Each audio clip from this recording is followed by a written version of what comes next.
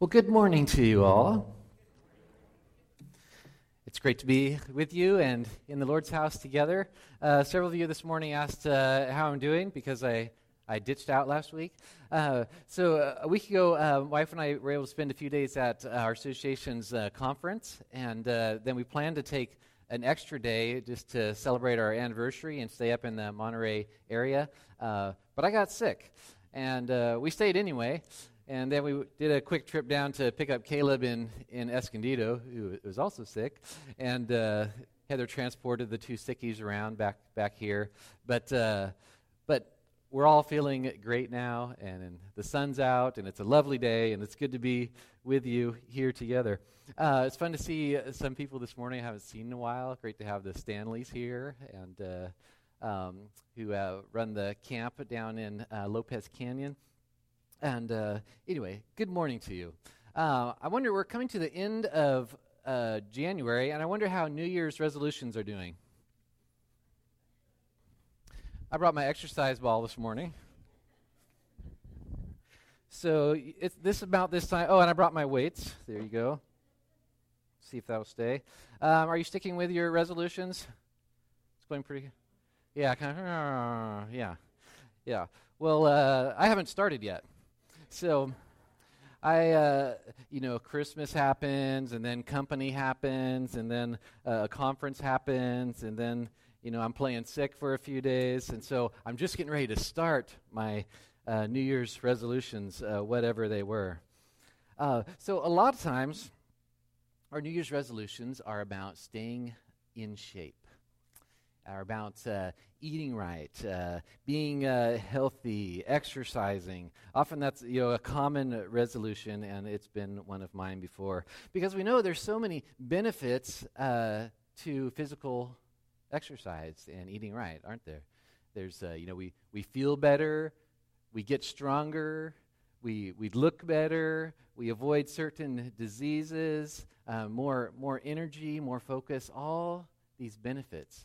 And yet, even with all that we know, sometimes it's still hard just day to day to follow through on those resolutions.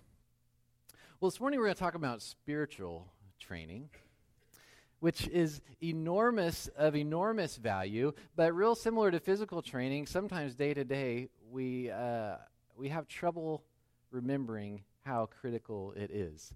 And the days slip by and the resolutions slip by. We know we want to be a certain kind of person, but when it comes to getting there, sometimes we just don't make it.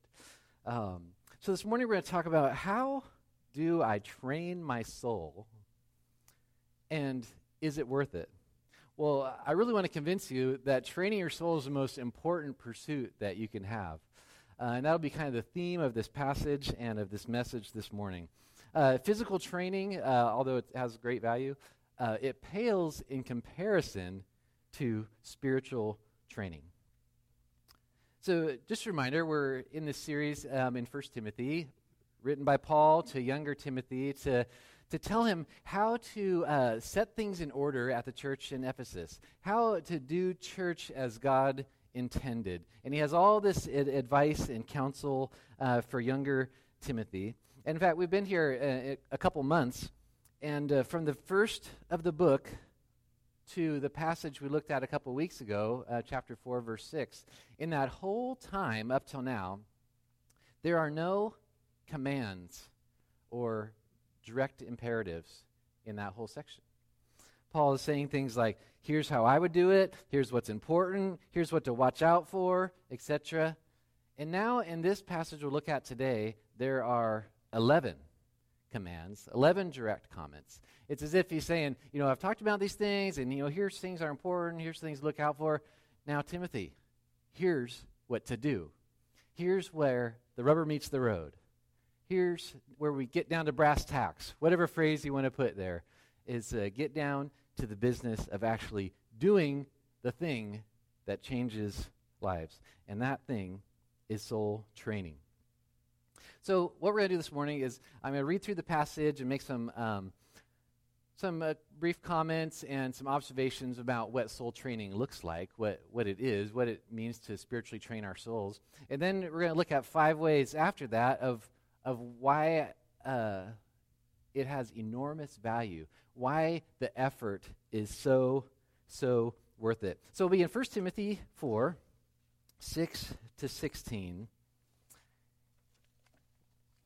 So starting in verse 6, it says this. If you put these things before the brothers, you'll be a good servant of Christ Jesus. That's the goal, to be a good servant of Christ Jesus, to be a good Christian, so to speak. You know, you're following Christ the way you're supposed to. Okay, you'll be a good servant of Christ Jesus, being trained or nurtured or brought up in the words of faith and of the good doctrine that you have followed. In other words, feed your soul on faith and truth. Verse 7, have nothing to do with irreverent, silly myths. Rather, train yourself to godliness.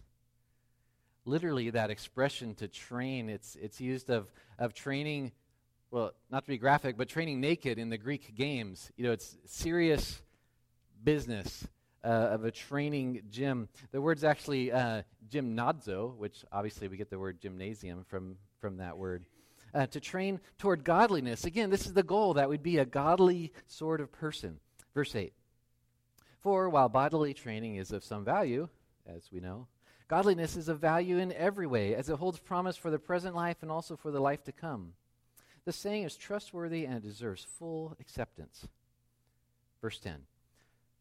For to this end we toil, exhausting labor, and we strive. Another Greek games word here. Because we have our hopes set on the living God, who is the Savior of all people, especially of those who believe. Command and teach these things. Let no one despise you for your youth, but set an example to the believers in speech, in conduct, in love, in faith, in purity. See, these are the realms of training. Until I come, devote yourself to the public reading of Scripture, to exhortation, to teaching. Do not neglect the gift you have, which was given you by prophecy when the council of elders laid hands on you. Practice these things, or literally give careful thought or attention to them. Immerse yourself in them, so that all may see your progress. Verse 16, keep a close watch on yourself and on the teaching. Persist in this, for by doing so, you will save both yourself and your hearers. Let's just ask the Lord's direction as we study this passage together. God, so thankful for your word, and so thankful that you haven't just told us, be spiritual, but you have explained to us how, and you've explained to us why. And so I pray that you would just instruct us from this passage this morning, and do it for Christ's sake. Amen. Just a few observations from this passage about what it means to train your soul. What does spiritual training look like? And first, I think soul training requires nurturing your own soul as well as serving others. We saw that in a couple of places toward the end in verse 15. In verse 16. Keep close watch on yourself and on your teaching. In other words, pay attention to your own heart and also be serving others. Earlier in verse 6, we saw being nurtured by the words of faith and the good doctrine you followed. So it's this two-part thing of tending your own soul and then using your gifts to serve others. And that's kind of a theme throughout this whole passage. So it's not the monk who just hides away and only pays attention to their own soul. And it's not just the religious workaholic that's just doing for Christ, but it's a combination of the intake of the nurturing of the soul and the outward expression in serving. So there's kind of two aspects of soul training. Second, a little observation is that soul training requires these realms tending to your speech, what you talk about, your conduct, how you act, your love, the way you treat other people, the way you value other people, your faith, your purity. We could say it involves the realms of just all of life, shaping your life to look more like Jesus' life. That's kind of, if you take all the different character qualities and parts of your world, how to shape those to be more like Jesus. These are the realms of training. And a third observation here of what it means to train your soul. It takes consistent effort over the long haul. In verse 16, it says, persist in this. It's this picture of standing your ground over time. And that's what it looks like to train your soul. The problem, we like a quick change. We like a 3 easy steps. We like a formula. We like a program to fix things. We like what I call a montage. You know what that is in film, where a bunch of short little pieces of film are all crammed together, usually to a song, and it makes, this passing of time happens in just a few moments, because who could endure watching that happen? Sometimes it's the changing of seasons or watching somebody grow up. One of my favorites is the first few minutes of the movie Up. Have you seen that? It's really a great montage. In fact, you could just stop the movie right there and it'd be a great film. But a lot of montages in movies are training scenes. So it might be a sports training or a battle training. Here's some classics. Mulan. In the period of one song, you go from this haphazard group to this, finely tuned, battle group. It only takes one song to do that. There's some other good ones.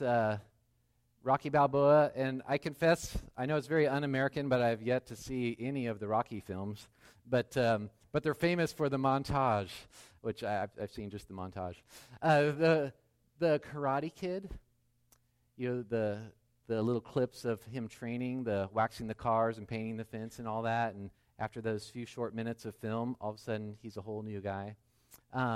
The second Star Wars film, Empire Strikes Back, where Luke is training on Dagobah, for the 2 people out there who are Star Wars people. And in just a very short time, a whiny little kid becomes a Jedi Knight.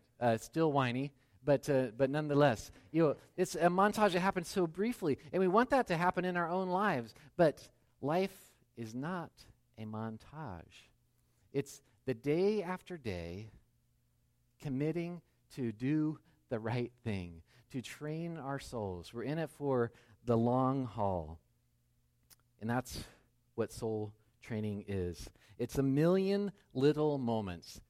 It's like, today will I get up when my alarm went off because I was planning to spend some time reading God's Word, or will I just sleep a little more? It's like just this tiny little battle, a little moment. Am I going to kind of fudge on that test, or as an adult, fudge on those taxes, or am I just going to be honest and suffer the consequences of that?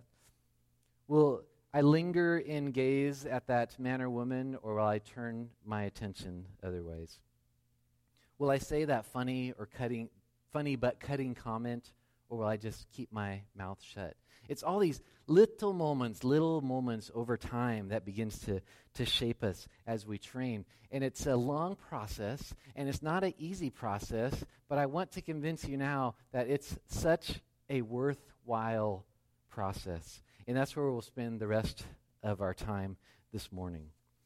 Why does Paul say that it's worth it to train your soul? Why is soul training worth it? And I think, first of all, it's because it's profitable not just now, but for eternity. Verse 8 says, while bodily training is of some value, godliness is of value in every way. So, some value, it's literally, of insignificant value or comparatively little value. So I see some, Christian workout routines or something. They latch onto this verse, like, see, the Bible says it's of some value. Well, yeah, it does, but what it means is that it's far less value than spiritual training. So the point is how great the spiritual training is in every way, in all aspects of life. And why? The end of verse 8 says, because it holds promise for the present life and also for what? For the life to come, for eternity. So it's both. It's not just eternity, but it is also eternity. So for now, what does soul training do? You see yourself becoming the person you were designed to be. You see yourself becoming a better person, more like Jesus, experiencing the joy, the satisfaction, the fulfillment of living life as God intended. That's a huge, huge benefit. But it just doesn't stop there. It goes on into eternity. Spiritual training is the only kind of training that echoes into eternity. Has anyone ever been to Chuck E. Cheese? I don't know where the closest one is, and I haven't been in, a really long time. So if you play some of the games, you pay money, you get tokens, you play games, and you can get tickets for, getting high scores or for rolling the ball into the thing or whatever. And this little girl's got just a ton of tickets. The problem is those tickets are only usable at Chuck E. Cheese. And so this might look like you're a millionaire with all these tickets, and you bring them up to the counter, and there's like these little trinkets of nonsense toys. You're like, this is all I can get? So if we focus on just the other realms of training, it's kind of like that. We're at the end of the life, I can only use these here. It's like this is all there is. But spiritual training is like, cold hard cash that's good when you leave Chuck E. Cheese. It's good forever. When you invest in your soul and in the spiritual lives of others, you're impacting eternity. We mentioned this morning Nancy Delagana. She gave her life for the ministry in Bangladesh. Someone said 40 years. It's kind of a remote relationship. My mom's cousin and her husband, the Hooks, spent about 40 years in a little tribe in Papua New Guinea. They went there as young marrieds, and they learned the language of this completely unreached tribe. They translated the Bible into first the New Testament, then the Old Testament into the language of these people. And what do they have to show for it? Just a group of people who believe and trust God and have Bible in their own language that never would have without that. That would be really exciting if you saw it as a montage. They're showing up in the boat, on the plane, they're doing this, the church is built, all these things happen, and in 1 minute to like maybe a really touching song, and it's like, there you go. But in reality, it's day after day, year after year, mosquitoes and hardships and, difficulties with the translating and such and such. But at the end of their lives, what do they have to show for it? Enormous spiritual value. Verse 9 says, "This saying is trustworthy and deserving of full acceptance." This saying about the value of soul training, it's like you could put that on a plaque and hang it on your wall. You can make a cross stitch of that. Train yourself for godliness. That took me so long to cross stitch that this week.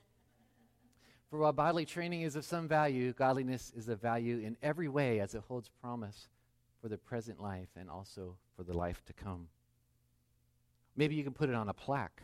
Train yourself for godliness. For while bodily training is of some value, godliness is of value in every way.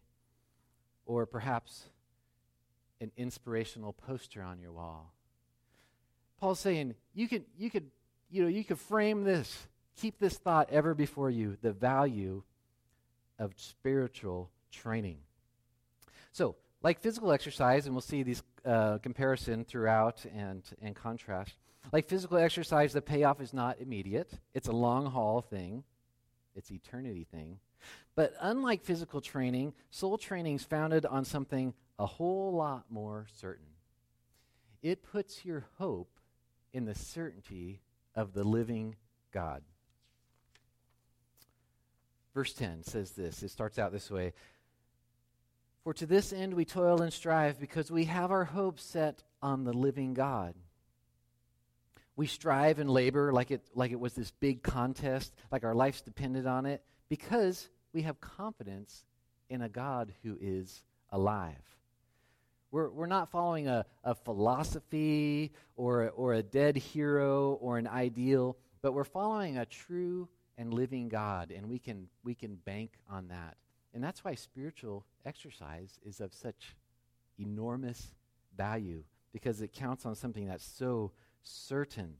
And what is God's desire? What is his plan? What is he trying to accomplish? The end of the verse says this: who is the Savior of all people, especially of those who believe. We might say God's plan or his desire is to rescue people from the domain of darkness and transform them into the likeness of Jesus. So he's taking people from wherever they are, they're outside his family, and he's bringing them into his kingdom, into his realm.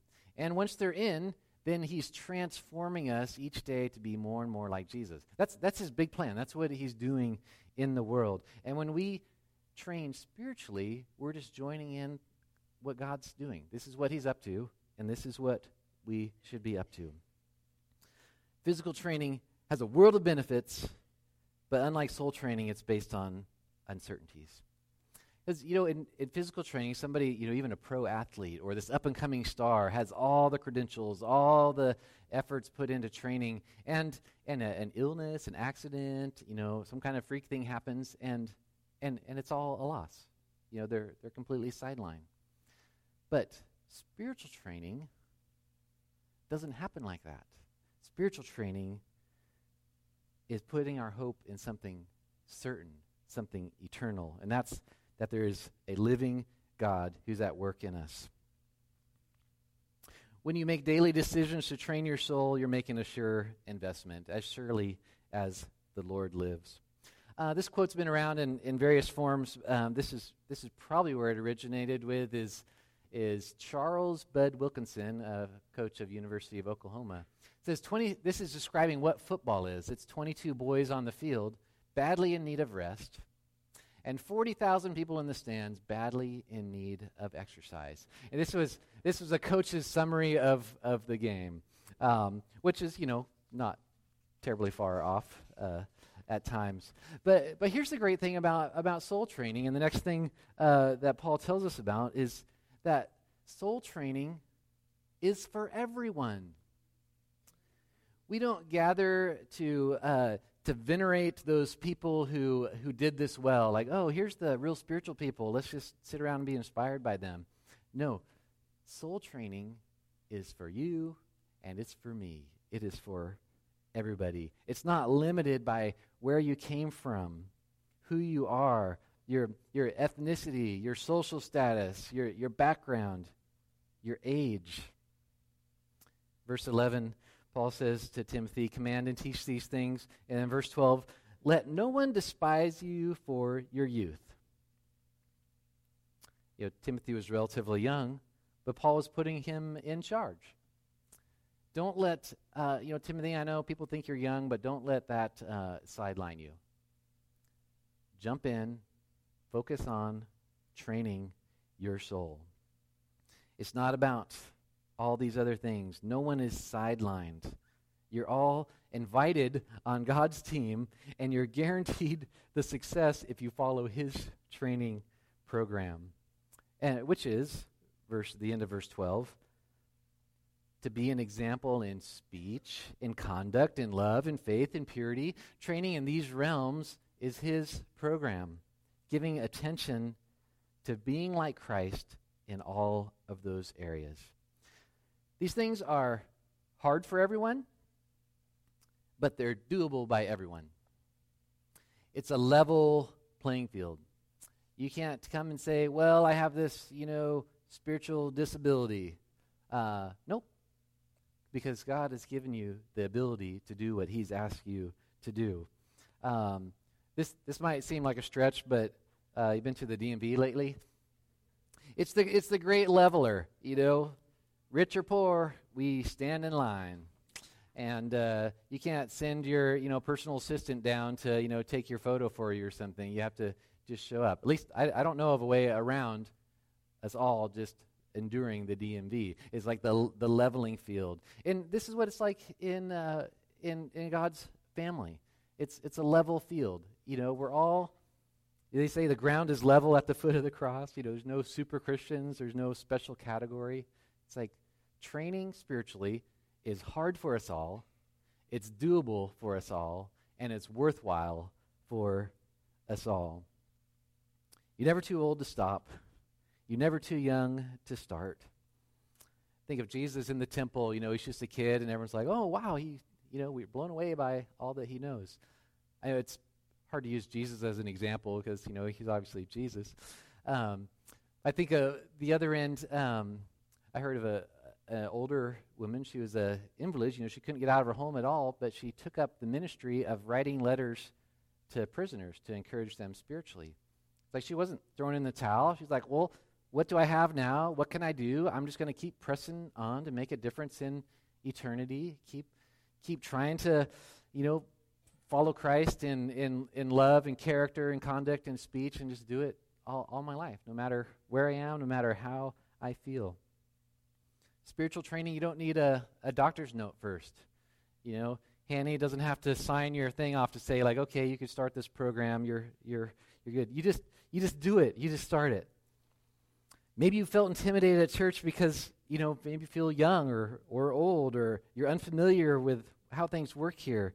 But each and every one of you can today make an intentional focus on training your soul. Okay, fourth reason.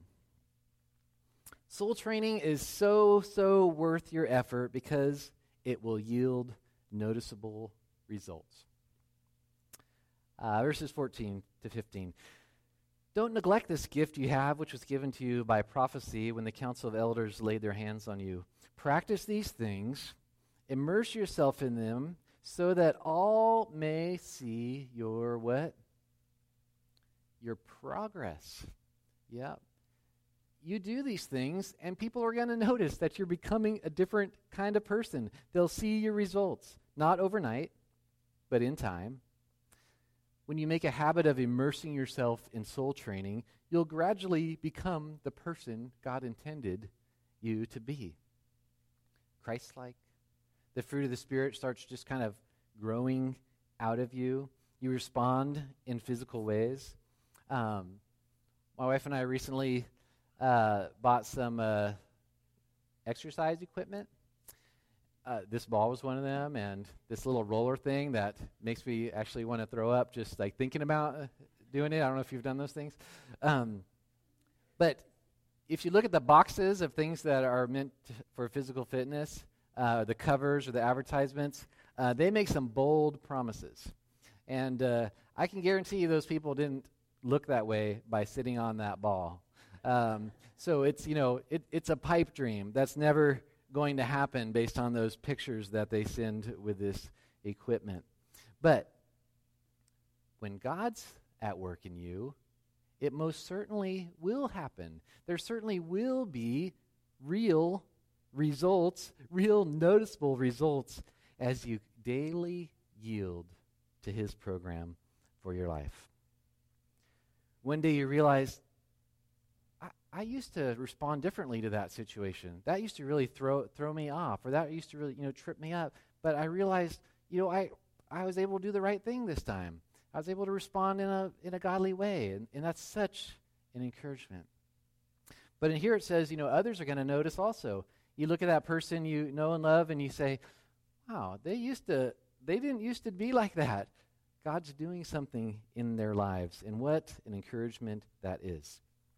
Okay, I just want to interject here because I think a whole topic like this can send us down the wrong road and can lead us to a line of thinking that says, I have made myself.